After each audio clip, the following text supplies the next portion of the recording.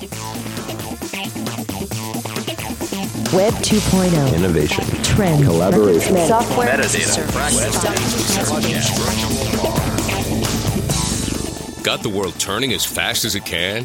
Hear how technology can help, legally speaking, with two of the top legal technology experts, authors, and lawyers, Dennis Kennedy and Tom Mile. Welcome to the Kennedy Mile Report here on the Legal Talk Network. And welcome to episode 36 of the Kennedy Mile Report, brought to you by our great sponsor, Clio, and its suite of online law practice management tools. I'm Dennis Kennedy in St. Louis. And I'm Tom Mile in Dallas. Tom, in the last episode, we talked about better ways to listen to podcasts and how listeners really will want to subscribe to this podcast through iTunes if they don't already. This week, we wanted to explore whether one of the bedrock principles of using the internet still makes sense in the world of social media. Want to tell them what's on tap for this episode? Absolutely, Dennis. In this episode of the Kennedy Mile Report, we will explore the notion of the Siteless Web Presence and whether you can sustain a law practice presence on the internet without a website these days. In our second segment, we'll continue that theme by discussing Facebook fan pages. And as usual, we'll end up with our parting shots, that one tip, website, or observation that you can begin to use as soon as this podcast is over. On to our main topic, what some are now calling the Siteless Web. The conventional wisdom, I think, has long been that your website or your blog, if that's what you have, should be at the core of your web presence. Today, your presence is probably likely to be a little bit more of that. Probably LinkedIn, Facebook, other social media accounts, and probably another variety of places where people can find you. Dennis, is this expansion of the presence changing the common wisdom and bringing us what we've been kind of calling the siteless web? I think we've really reached a point where it does make sense to question that conventional wisdom. And just so our listeners know, when we're talking about siteless, it's Siteless, as in websiteless. And so that conventional wisdom, probably for the last 15 years, is the website is the core of your presence. And all the things that you do on the web should drive to that website, where you have the most control of your message. And if you're selling things or selling services, that's where you want to go, because that's where the key information is. In fact, I just got the new issue of the ABA's Law Practice Today webzine today.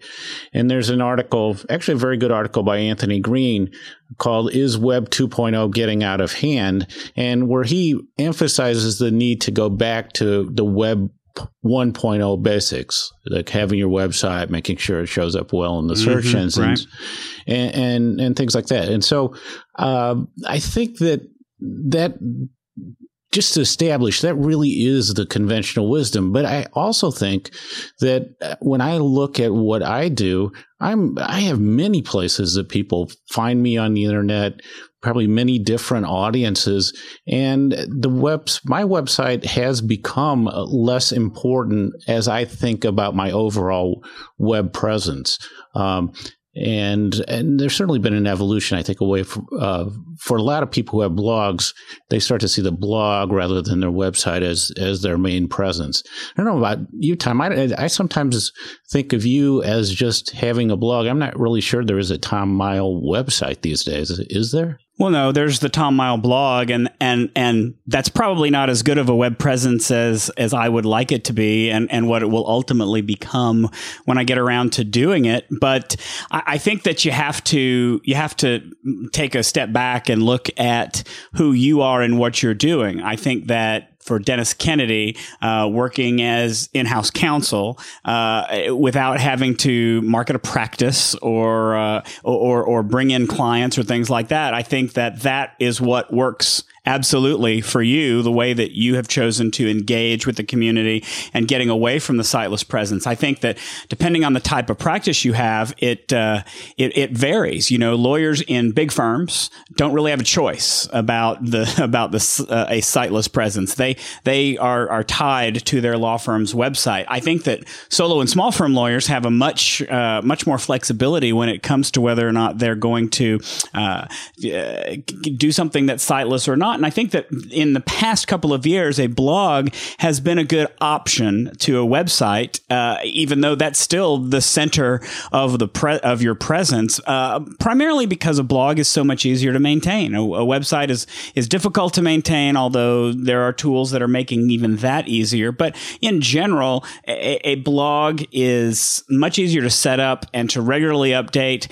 And I think you'll find that most people say that the blog is really people's central presence now. But, I tend to agree with Chris Brogan, who I follow quite a bit and read his book, Trust Agents, when he has what he calls his simple presence framework, which centers around the idea of the home base. He likes the idea of the home base because it is the central point and it has a number of different goals. To tell potential clients what you can do for them, to give the basics of your practice, where you're located, the particulars of your business. It can't be generic, though. It needs to reflect your personality. And whether it's a blog or a website depends on what you have both the time and ability to maintain. How do you feel, Dennis? I know that you're kind of getting away from this central presence, but what do you think about Chris's idea of the home base? Well, I think the home base is a great idea, and that's where I think the siteless web notion starts to fit in, because then you say, well, what is that home base? Could it actually be my Twitter account? Could it be a Facebook page? Is it something different? I mean, as I go back and I look at how I, evolved my internet presence and how I think about it, I think early on, before the web, if you were doing bios, you put your email address, and maybe even after you had a web page, that was sort of the way that you identified yourself to the world and how you wanted people to find you through the internet. Then I think probably from the, definitely mid to late 90s and beyond, the website just became the core of your presence. And I just think if you think back and you say, if I'm doing my bio, a short bio, what am I putting in there to, for people to find me on the internet? And it's always going to be your website. And I would say a few years ago, maybe 4 years ago or so, if I went back and looked at my bios, I dropped the main URL for my website, the homepage, and just put my blog as my blog URL in my bios as the way for people to find me. And you allude to some of that, and there is that home base notion, but I think it's where you feel that you're speaking to people and where you're actually, updating content on a regular basis, doing that. Then I would say that, I'm really unusual in this way, but then I also start to feel that if you really want to know where I'm at or have been at for a few years, where I think I am, it's my RSS feed for my blog. And that's been the case for a while. And then in the last year or so, I see that that's a lot of what I'm doing. The blog is a lot of what I'm doing, but I think, the Twitter accounts are important. And potentially Facebook. So it really is an evolving sense of how you want people to find you. And then sort of the wild card in all of this, because a lot of ways people find you is through Google. And so how you show up in Google also becomes part of this whole notion of web presence. I mean, Tom, what's your thought process, both over the years and today, about your own web presence? Well, what you talk about having more of a presence on Twitter or Facebook really speaks to the second part of Chris Brogan's presence framework, which actually is, to a certain extent, the way that I've evolved over the past couple of years, which is the idea of the outpost, that you set up outposts at different sites and an outpost has a couple of different purposes. The first purpose is obviously to interact with the people that are there, to join in the community, to become part of the community. But it's also, the purpose is to gently, as Chris Brogan calls it, gently guide people back to your home base. Get people to come back because you've got articles, you've got speeches, you've got a body of work that you can't display on Twitter. You can't really link to very well on Facebook. You have to have a place to put that where people can see that information. If you're a lawyer and you want to show them the articles that you've written, the speeches you've given, the successes you've had as an attorney, you're not going to do that. You're not going to be able to store that on Twitter, and you're not going to point that to the individuals. You're going to want people to come back to the place where it can all be stored and curated and maintained under your control. So I guess I'm kind of a purist here. I think that keeping that home base, but making very good use of your outposts to develop the people that you're talking to, and get them to come back to your home base is really important. Although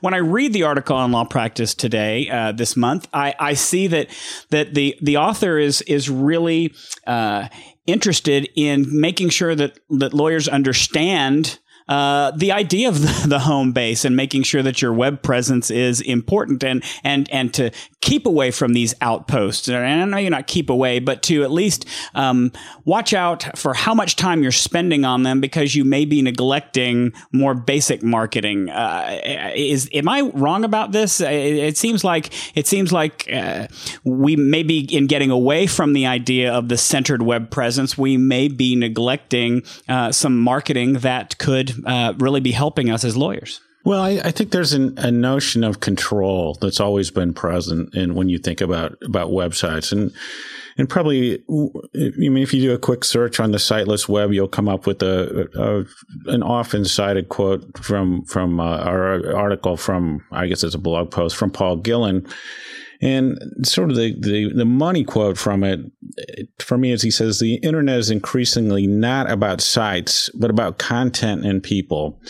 And content and people really, is, I think, about conversation and a lot of the ideas that come up in the area of social media. I think when you talk about website, you're thinking like, oh, not just that you're curating information, not that you're giving people information, but a lot of times you're exerting a lot of control and you're trying to drive traffic in certain ways. So I think the newer approach is that you're letting the audience find what they want and making it easier for them to find. And we can go back to, I have a notion that's sort of like the home base, but I think in terms of personal portal, where I want to come up with, there might be one place, obviously if you have a website or a blog, you're going to do this, but I think that you're looking for sort of the best ways to get to audiences. And so, Tom, when you look at what we do, I mean, the podcast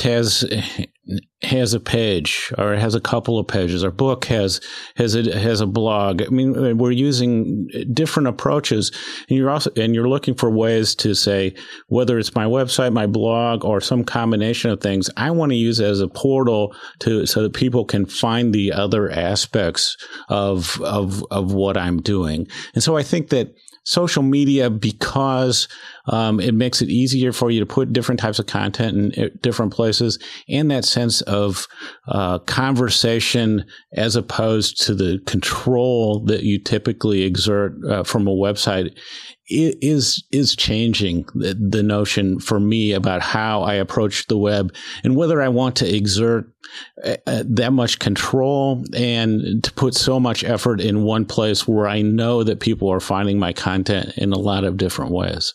But when you argue for the idea of the personal portal, I think that idea is sound, because you're essentially creating a portal that links to the content that you have created on other sites, but you've created your home base, essentially. That's what I'd argue anyway, is that you have the one place where everybody can get to it. Now, you may have created different presences for different audiences. I want my folks on LinkedIn to see my professional side. I want my friends on Facebook to see my personal side and the stuff that I'm interested in doing on my time off.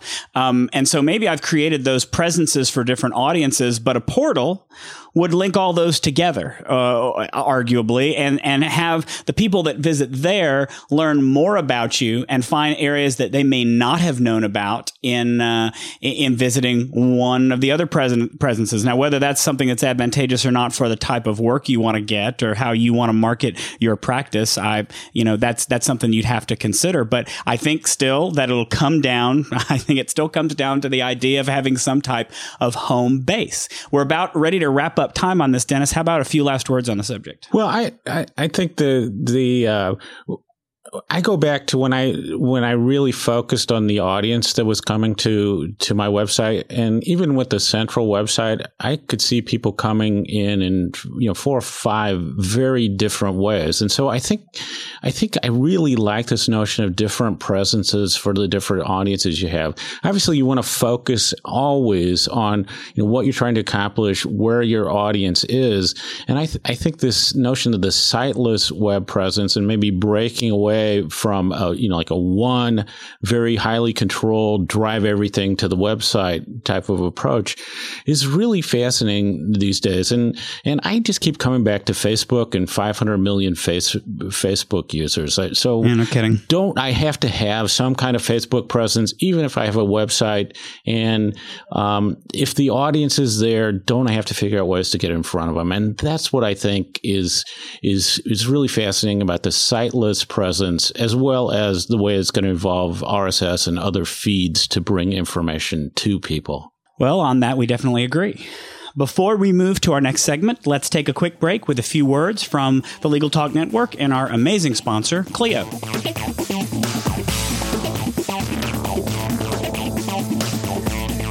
Imagine how much easier managing your practice would be if your practice management software was web-based. Your practice would be available anywhere you have an internet connection, completely secure, backed up continuously, and most importantly, easy to use, allowing you to spend your valuable time building your practice instead of managing technology. Start simplifying your practice today with Clio. Sign up for a free, fully functional 30-day trial at www.goclio.com. Use promotional code KMR for a 25% discount. Engage your brain. Keep up with the fast pace of the legal profession. Go to LegalTalkNetwork.com and listen to all of our great legal podcasts. They're free. Interested in having a show on Legal Talk Network?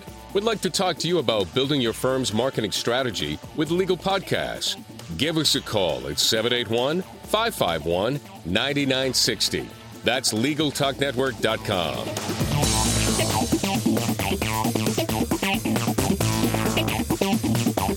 And welcome back to the Kennedy Mile Report. I'm Tom Mile. And I'm Dennis Kennedy. It's time for another edition of things we've been talking about. And lately, we've been talking about whether to create a Facebook fan page for the podcast. Tom, I think a couple of episodes ago, we were talking about whether to create an iPhone app. And I think the result of that conversation was that I became more interested in creating a Facebook presence for the podcast. And I think it's good to kind of bat around this idea as we have kind of in front of the audience to say, hey, we have something that's a podcast that's sort of separate from us personally that might benefit from having its own presence. And so what would that look like in Facebook? Tom, you want to start us out on what we've been talking about along those lines? Well, I've been actually thinking about this for a long time. And frankly, to lead back to our prior conversation, it's certainly an example of one of the outposts that can lead you back to a home base. In this case, whether that home base is the Legal Talk Network site or the show notes wiki or our own websites, a Facebook fan page is a good way to do it. And from a practical perspective, it's pretty easy to set up a fan page. You just log into your Facebook account and go to facebook.com/pages. You have to choose whether to create an official page for your business or a community page to generate that. Those community pages generate support for topics or causes or things like that. Once you've named your page, it's pretty much set up. You just have to add images, give background information, and then you start promoting it to friends or others and hoping that your friends on Facebook will like your page. And by doing so, that their friends will do the same. I've wanted to do it for a while, and I couldn't really decide whether to do it on Facebook or LinkedIn or both. I guess we could do both.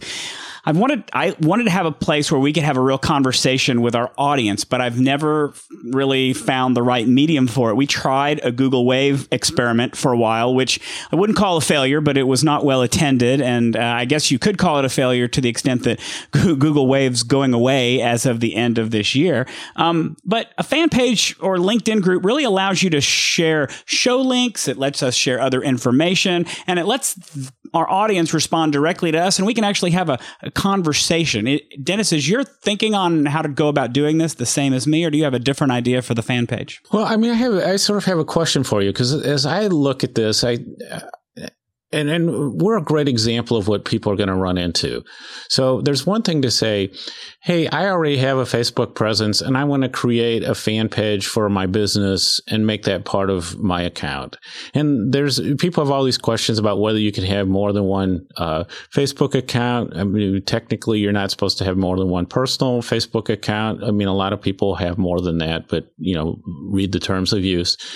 And then I can't decide whether we have the interesting question. So, Tom, if you create the fan page for the podcast, is it yours?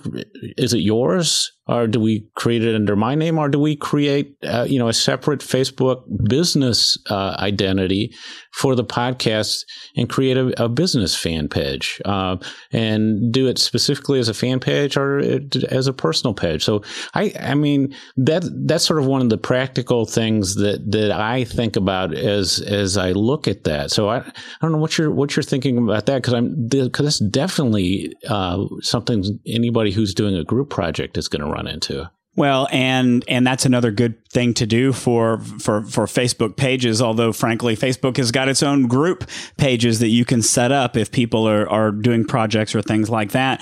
I have been, in looking over the Facebook site, questioned that also, and what I would be inclined to do is to have a page that both you and I could access. And I think that if I set that up under my own account as something of my own, then I'm not sure that I could give you access to it. Whereas if we set it up as a business or as some endeavor as an official page, then it might be that more than one person can get access to that. Now, frankly, I haven't gone down that road, so I really don't know the answer. And I'm not sure, Dennis, if you know the answer to it. But I think it's important, frankly, to have both of us be able to get in and have conversations and talk to people. I know I've seen Denise Howell's page, her fan page for the This Week in Law, and she posts the links to the shows and she posts the links to articles that are important and their conversations, but it's really just her who's manning that. I'm not sure how it would work between the two of us, but I tell you, it's something that I'm definitely interested in looking into. Yeah, and I think that's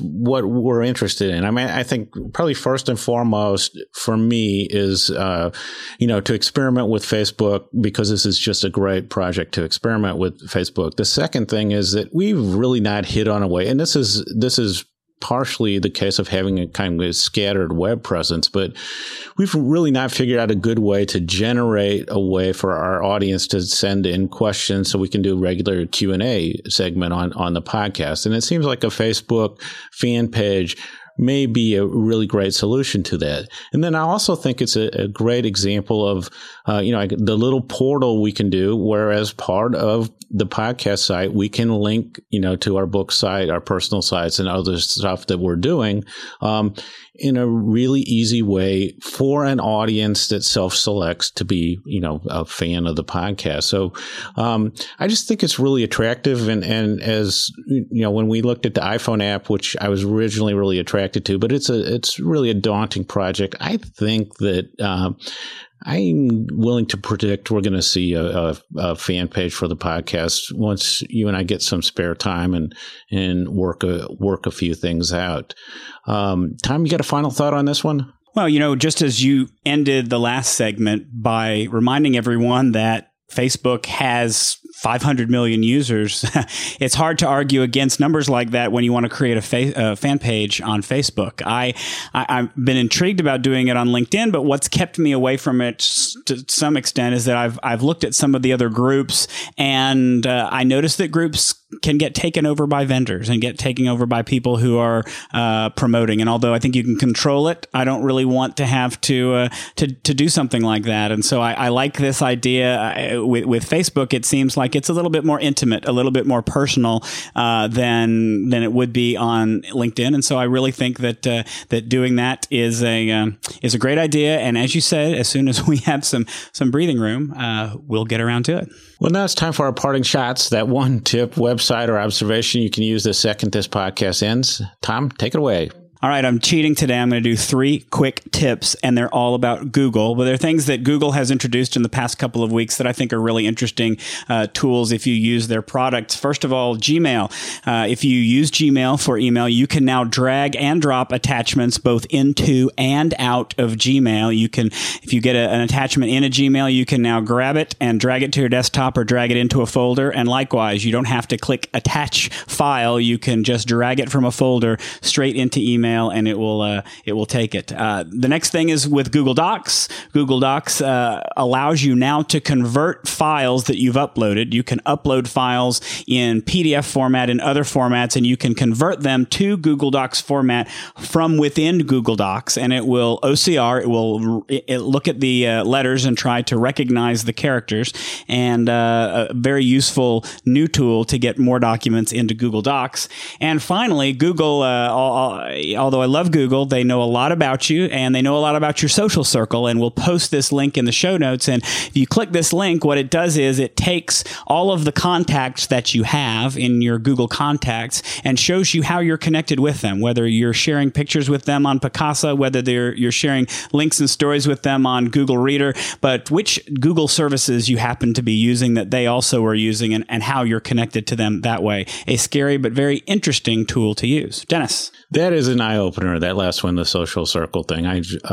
I'm really glad you sent me that link, and I guess you posted the link to the world, but I enjoyed taking a look at that. I'm going to point to one of our sister podcasts on the Legal Talk Network, the Legal Toolkit podcast. Recent episode is called The Use of SaaS in the Legal Field. That's software as a service. Also can think of that as cloud computing. It's a great overview with Larry Port on cloud computing, software as a service, probably as good as I've heard as a standard introduction for lawyers about cloud computing.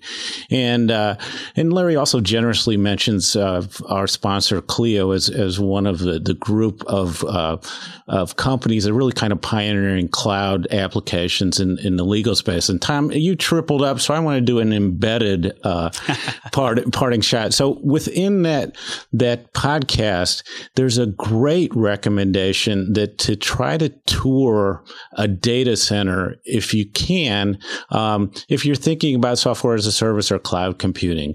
And it's really fascinating to see a data center and what goes on there. And if you're thinking about investing in cloud computing or moving that direction or trying to make a decision, if it's possible to tour an actual data center, I think it's going to completely change your perspective. First, you're going to find out how hard it is for you to get in and get a tour, primarily. But I think you'll be able to see what's going on there in terms of security, redundancy, all the other things that are coming on. And then I think if you take that tour and go back and look at where your servers are located in your office or in a closet in your office or in your home, and think of what's going on at a data center, I think that's going to change your perspective on cloud computing. You still have a lot of homework to do, a lot of due diligence, but I think as a visual exercise, and there are also some videos out on the internet to give you a video tour of a data center, I think it will really help you understand what's going on with cloud computing. I agree. That was a great podcast. And if you want to listen to it and all the other great Legal Talk Network podcasts that have to do with legal technology and other subjects as well, but mostly technology, there's actually one podcast feed we did talk about in the last episode that you can subscribe to so that all of those podcasts come directly to you. So that wraps it up for this edition of the Kennedy Mile Report. Links to the topics we discussed today, as well as how to follow us on our blogs or on Twitter, will be available on our show notes wiki, which is located at tkmreport.com. If you like what you hear, please subscribe to our podcast at the Legal Talk Network site or in iTunes. And if you have questions or suggestions for upcoming topics, please email us at tkmreport@gmail.com.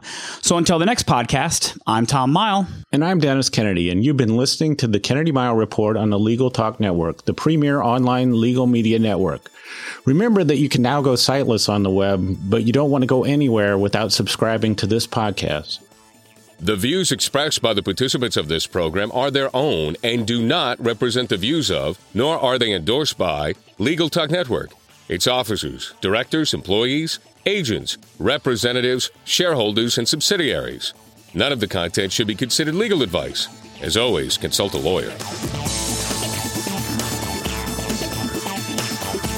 Thanks for listening to the Kennedy Mile Report. Check out Dennis and Tom's book, The Lawyer's Guide to Collaboration Tools and Technologies, Smart Ways to Work Together, from ABA Books or Amazon. And join us every other week for another edition of the Kennedy Mile Report, only on the Legal Talk Network.